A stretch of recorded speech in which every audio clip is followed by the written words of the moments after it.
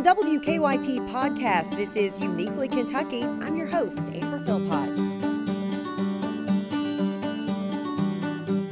Hello, podcast listeners. Typically here on Uniquely Kentucky, we're talking about happy and uplifting topics. But in this episode, we're talking about something that's oftentimes hard to discuss: human trafficking and sexual exploitation. So right up front, let me say that some of the subject matter and discussion here might not be appropriate for younger ears. With that being said, my guest, Deanna Lynn, is someone who escaped the trade, sought refuge here in Kentucky, and is now the author of a new book, Purchased: Leaving the Sex Trade.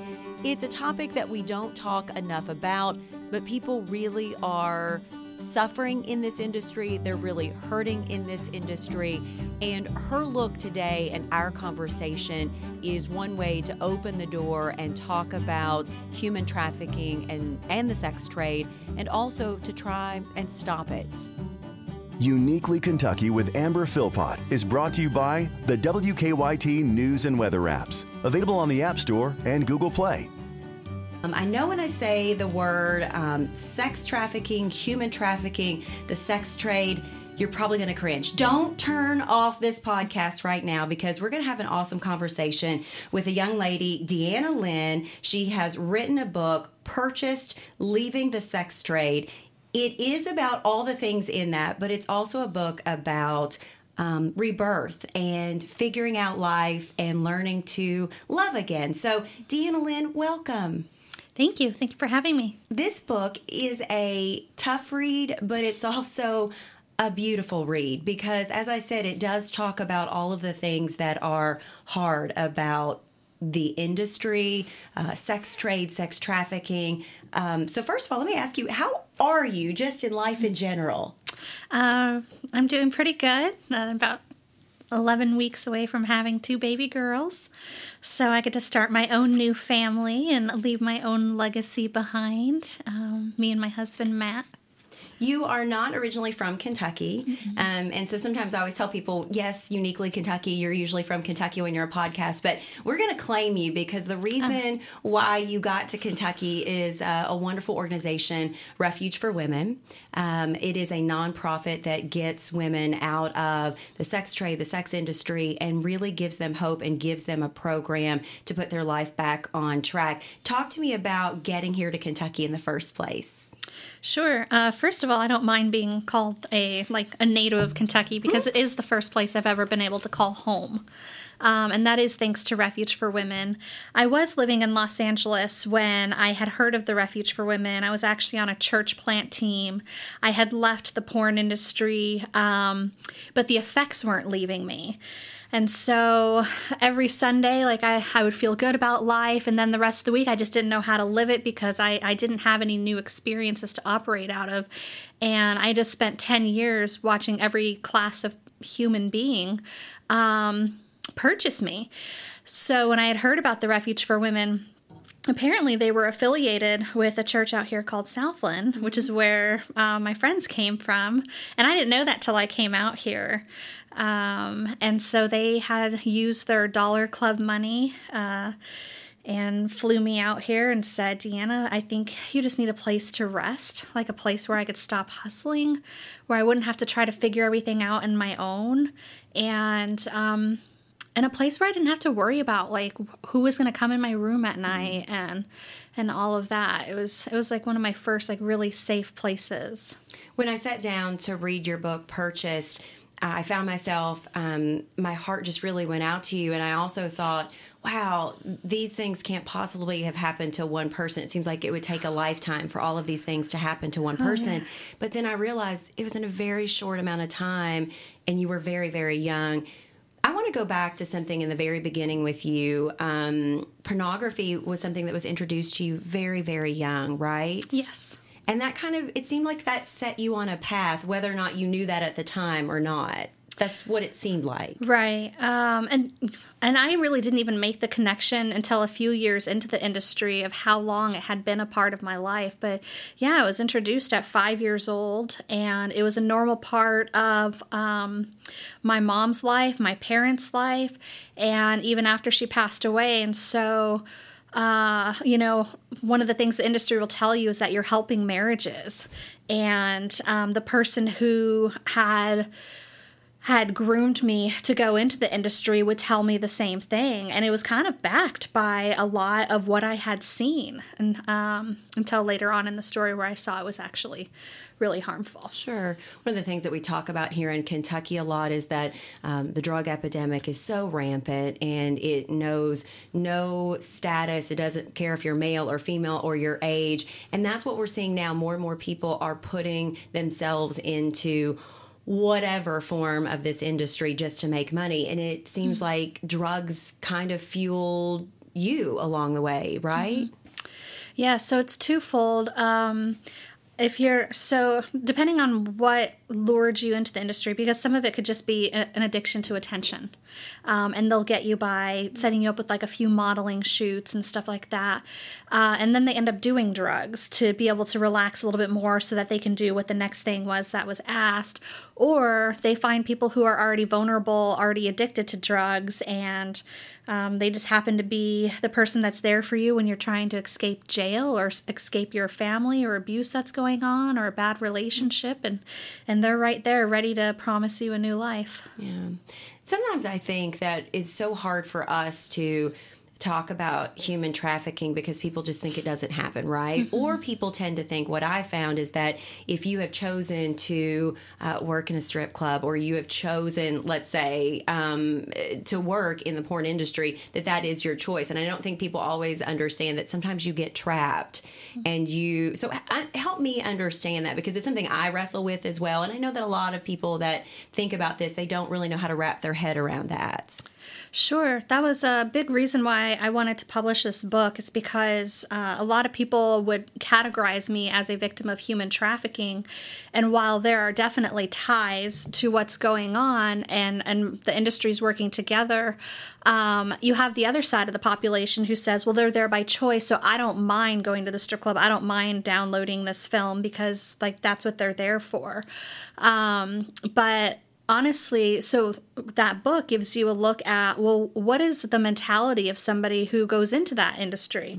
Because if you look at the state of mind that I was in when I was 18 years old and thought this might be the next best option for my life, you'll see, first of all, I wasn't in a healthy place. Most of us aren't.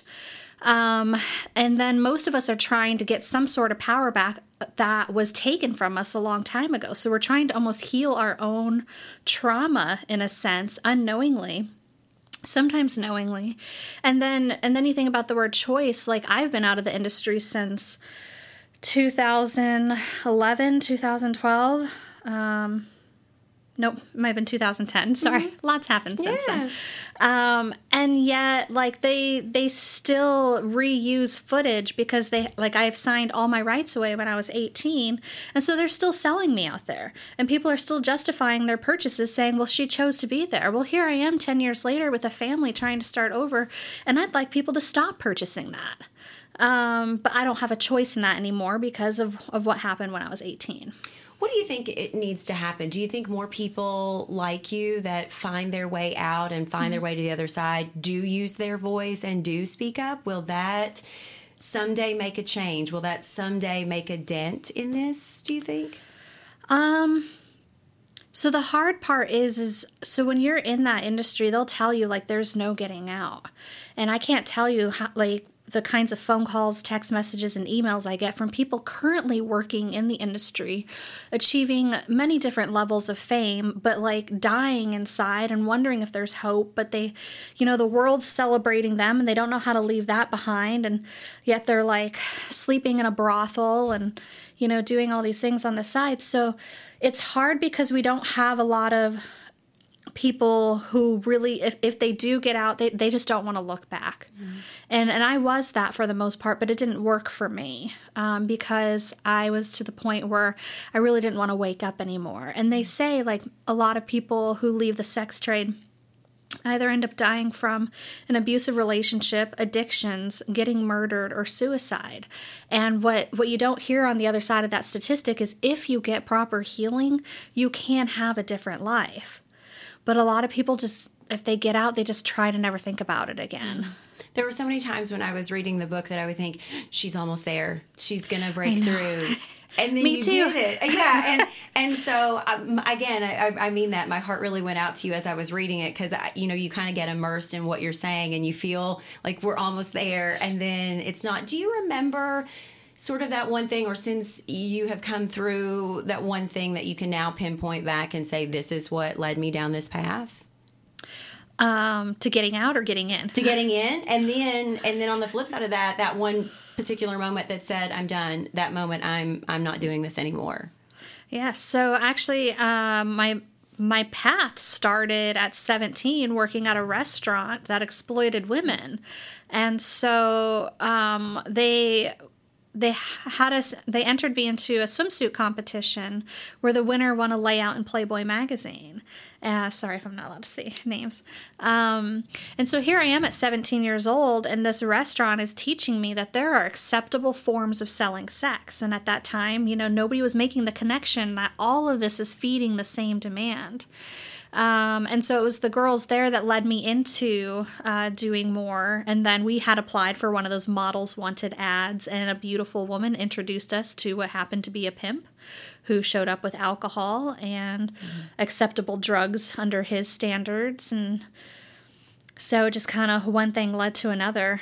And it all started with being 17, being a hostess at a restaurant that, said that sold us in a different way and advertised us. And then how old were you when you said enough is enough? I probably stayed in from about 18 to 27, 28. Wow. Mm-hmm. And do you remember that moment, in that light bulb moment, if you will, that said, this is enough. I need help. I need to find a better way? Yes, it was when a fan had drove from Georgia to California to have me sign his DVD collection, and I didn't think anything of it. I didn't think oh, this could be dangerous. I thought wow, that's really flattering. And not understanding that he was expecting to meet some fantasy and not a real woman. And so he couldn't break that. And the next week, his wife had called and explained to me that they didn't know where he went. He took the family savings account. And when he came back, he was so remorseful and so broken. And when he was asked to let go of his addiction, he had killed himself in front of his family. And that was one of the first times that I saw this is actually destroying people. And I saw it destroying my boss. And he was, we're going to say one of the more reputable companies. Mm-hmm. And while he didn't on film use underage women, he still portrayed them to sell to people whose sexual preference was pedophilia. And so when his daughters got to that age, he was breaking down. And so I'm literally watching people break down and then masking it with drugs and pain pills and stuff like that. And I was just I have to get out, because I'll never be able to be free if I don't leave now. When you went through Refuge for Women, what did you finally learn about yourself that maybe you had forgotten, or you forgot who you were? What was the first thing you remember going, this is me? Well, I think it was that the realization that there was a plan over my life before porn had hijacked it. Now, that hijacking started at 5 years old. And so I think one of the first things that we realized is that we had dreams, just little ones, sometimes. And so what was it like to pursue things that had nothing to do with the sex trade? And because a lot of times what can happen is you heal, and then you're okay, well, now I'm only going to talk about the sex trade. Mm-hmm. And that's great. I'll share my experience when it benefits others. But there's other things that he had were purposed over my life. And what is your dream? What was your dream to go on and be when you grow up, if you will? Well, actually, I kind of wanted to be a politician, which is funny. But I think what I realized is I started to look at the consistencies in my life, right? Like I'm a natural salesperson. I don't like to be forced to sell things, but I love sharing the things that I love. I like to teach, and I like to walk alongside people who are in pain and help them to live like an optimal life. So I work in the fitness industry, and I work with people with mobility issues and limitations and post-rehabilitation. And I just think like, what an outlet for me, because whether like it's something spiritual, emotional, or physical, I get to walk alongside people in that journey. Oh, that's awesome. And that's kind of been always consistent in my life. Yeah. How hard was it for you to sit down and pen this book and really put out every single deep, dark, horrible moment and then put it on pages for everyone to read? Ooh, well, it was a 7-year process. It went through many, many, many, many drafts. And it was hard in the sense that, like I said, when I came to like this new way of living, I thought, like, you just never look back. And that wasn't what I was being asked to do. And so somehow I had to figure out a way to live into the whole of my life and not just like drop it here and there, but actually realize like, of course you made those like decisions. Like, no wonder, like the place, this is the place that you were in. I don't have to make those decisions today, but I can still validate the person and the place I was in before that. And I think once I did more of that, I was able to put this out there and say, this is the whole of my life, and I'm offering it to you in case you might be able to relate and either not make those choices or know that there's hope if you ever did make those choices. Have you heard from folks after they've read this book? Like, what's been the reaction from folks? So I've actually, one of the purposes of the book was to help mentors, like people who are coming alongside others. And I have received feedback that they are able to understand more that it's not necessarily an overnight process. And I think some people think like, you know, you step out and you just go into this new life, but there's like a whole process that happens. And sometimes it goes in layers, and sometimes it doesn't look like just walking away. So how do we walk alongside people who are still in it and they're not ready to leave, and let them know like, hey, you're not forgotten and we're here, and let's do coffee and let's try to have some sort of normalcy in life and care. You decided to stay here in Kentucky, which we're glad. Did you fall in love with us here in Kentucky? I did actually, and I came out here. I was like a real city girl. You were from Arizona Los Angeles. and Los Angeles. Okay, yeah, so definitely big change. So I came out here, and I did go into a little bit of shock, and I had some like snobbery to get rid of and all of that, but family. Like, I've never seen more family rally around me. And I mean, even right now, they're putting together a list of who's going to help me care for these twins, you know? And I'd never experienced a love like that before or witnessed family like that, because most of my family like dispersed or didn't exist or passed away. And so it was really the people, and then I do like the quiet life, and I hope to have a farm one day. Good. I read that you like, now I'm going to get this wrong. I already got something else wrong. Llamas, not alpacas, or alpacas, not llamas? Alpacas. Not llamas. Okay. I know you're very passionate about that. Well, I mean, we don't mind having a llama because they'll protect the alpacas. Yeah. But it's just funny because I have this love for alpacas, and because like llamas are a big trend, everybody gets me all this llama stuff. Stop buying the llama stuff. Like alpacas are very, like, there's a difference like in size and like everything, but they just think they're the same animal, and so I get a lot of llama gifts. You ultimately, would you like to do something with that? Because I know, you know, animals and therapy and folks that have PTSD, that's such a wonderful thing. Is that something that maybe you're thinking about later on? Yeah, I mean, the goal, and we have no farming experience except for, you know, my husband grew up with crops and stuff, but so our hope is this post-recovery transition season, and that's the second book that I'm going to write is what life looks like when you integrate back in, because that seems to be where people have the most questions and get stuck. And I want a safe place where we can offer our home for retreats, and women can come back after they've gone through the healing process and come back to the coping mechanisms, to things that they can't do while they're at school or they're at work and stuff like that. Like triggers are going to come up, and a lot of the women think that maybe they're not healed, and it's just that, you know, every time you get a new life experience, you have to battle that. And what happens with PTSD is you start to disconnect from people and disassociate from yourself. And so to be able to offer a safe place where we have crops from growing things from the ground up to alpacas and stuff, they can make a tangible connection with something that they trust, something that they pour into and see a result. And then they can take that back into the world and start relating to people again. And so it is a really big deal. How thankful are you that someplace like Refuge for Women even exists? Well, thankful for my life. I mean, I remember calling them saying, like, I have tried everything else. Like, I had 5 years sober. Like, I was able to not drink, but my problem was, well, how do I live with this? And they literally gave me a completely brand new life. And I couldn't be more grateful. And just the fact that, like, I was able to have a safe place to live, to unpack all of that stuff, because I had tried counseling and I tried sex industry recovery groups, and you get all this stuff opened up, and then you just have to go back into the world and pretend like that didn't just happen. Like, I needed a place where, like, afterwards I could nap and not have to worry about paying my bills for a second. Sure.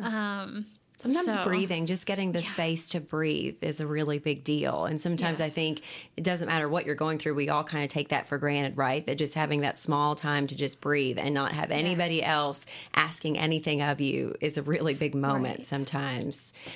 Your wonderful husband is sitting right here. I asked him if he wanted to be a part of this. He didn't. I think it's awesome because now you guys are on this journey together. And I am sure I'm sure the love of your life, and it's got to be so hard for him to read what's in the pages and also walk this journey with you. How did you meet this fella? How did he come into your life? Well, we went to school together. We went to seminary together, and we were friends. We walked to chapel together every week, and over Christmas break realized that we had missed each other. And so when he came back from break, I shared about where I had come from, because, you know, here's this man on the track to becoming a pastor, and grew up in a small village. And so I knew that it was going to be quite different for him. And his response was like, man, like, sometimes, like, we take God's grace for granted. And so, like, for him, like, he's never seen me, like, passed out in an alley drunk or with a needle in my arm or putting on a show for men. He's only seen me, like, on fire and ready for this new life. And so that was just such a beautiful response. And he started right away learning what it was like. Okay, so my wife's an alcoholic. What does that mean? What's my role? What's not my role? Right. And he's really good about that, because he's like, you know, like, this is something for your sponsor, not me. And he knows that it takes, like, a community of people to support us. And so we've had everything from marriage mentors to counselors to workshops to just help us have a successful relationship that looks like vastly different than what people say relationships normally look like. Yeah. You were studying at Asbury, or maybe. Well, what do you hope to do with that? What do you want to do with your education now?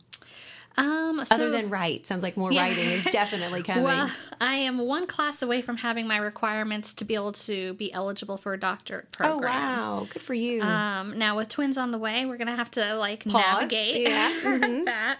But I hope to explore theology in the body, because I think one of two things happens is when we get healed, if not everything's healed, like, that affects our faith somehow. And so what does faith look like when we get a no, and sometimes the consequences of either somebody else's decisions or our decisions don't go away? Like, what is it like to live with trauma and still have a really, really good life and faith? And so I definitely want to explore that topic a little more. When you think back to that 17-year-old self, and now you're sitting here pregnant with twins, can you sometimes even go, wow, I can't believe I made it, or wow, I can't believe that was me? Sometimes I have moments where I almost cry for myself.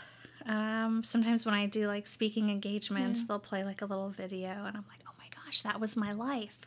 Like, I forget. It is interesting because you do almost like look at yourself like a third party and you're like, whose life am I living? Like I have a beautiful marriage and a really peaceful life, and it's just not violent or and now I'm going to bring 2 girls in the world and we're taking birth classes. And, I think my whole life I wanted like normal, and everybody says there's no normal, but there is something to be said about like steady and not tumultuous. Yeah. And stuff. What about your dad? Because you write about him quite a bit. Do you have a relationship still with him? Yes. Yeah. So as I mentioned in the book, he ended up getting married when I was 19. And when I went to Refuge, him and his wife started kind of working on their own journey. And they look very different. I'm very open about stuff, and they're just like, let's move on, and we're all just going to be a family. Sure. And so they're really fun people. What do you hope for folks that, pick up your book? What do you hope for folks that maybe want to learn a little bit more about Refuge for Women? What do you hope for folks that when they think about this topic, they're not comfortable with it? What do you want people to take away from the book and you talking and just being open about it? Well, I think one of the biggest things is that no matter where you have been, your life can be completely unrecognizable. And it really just takes making one good decision.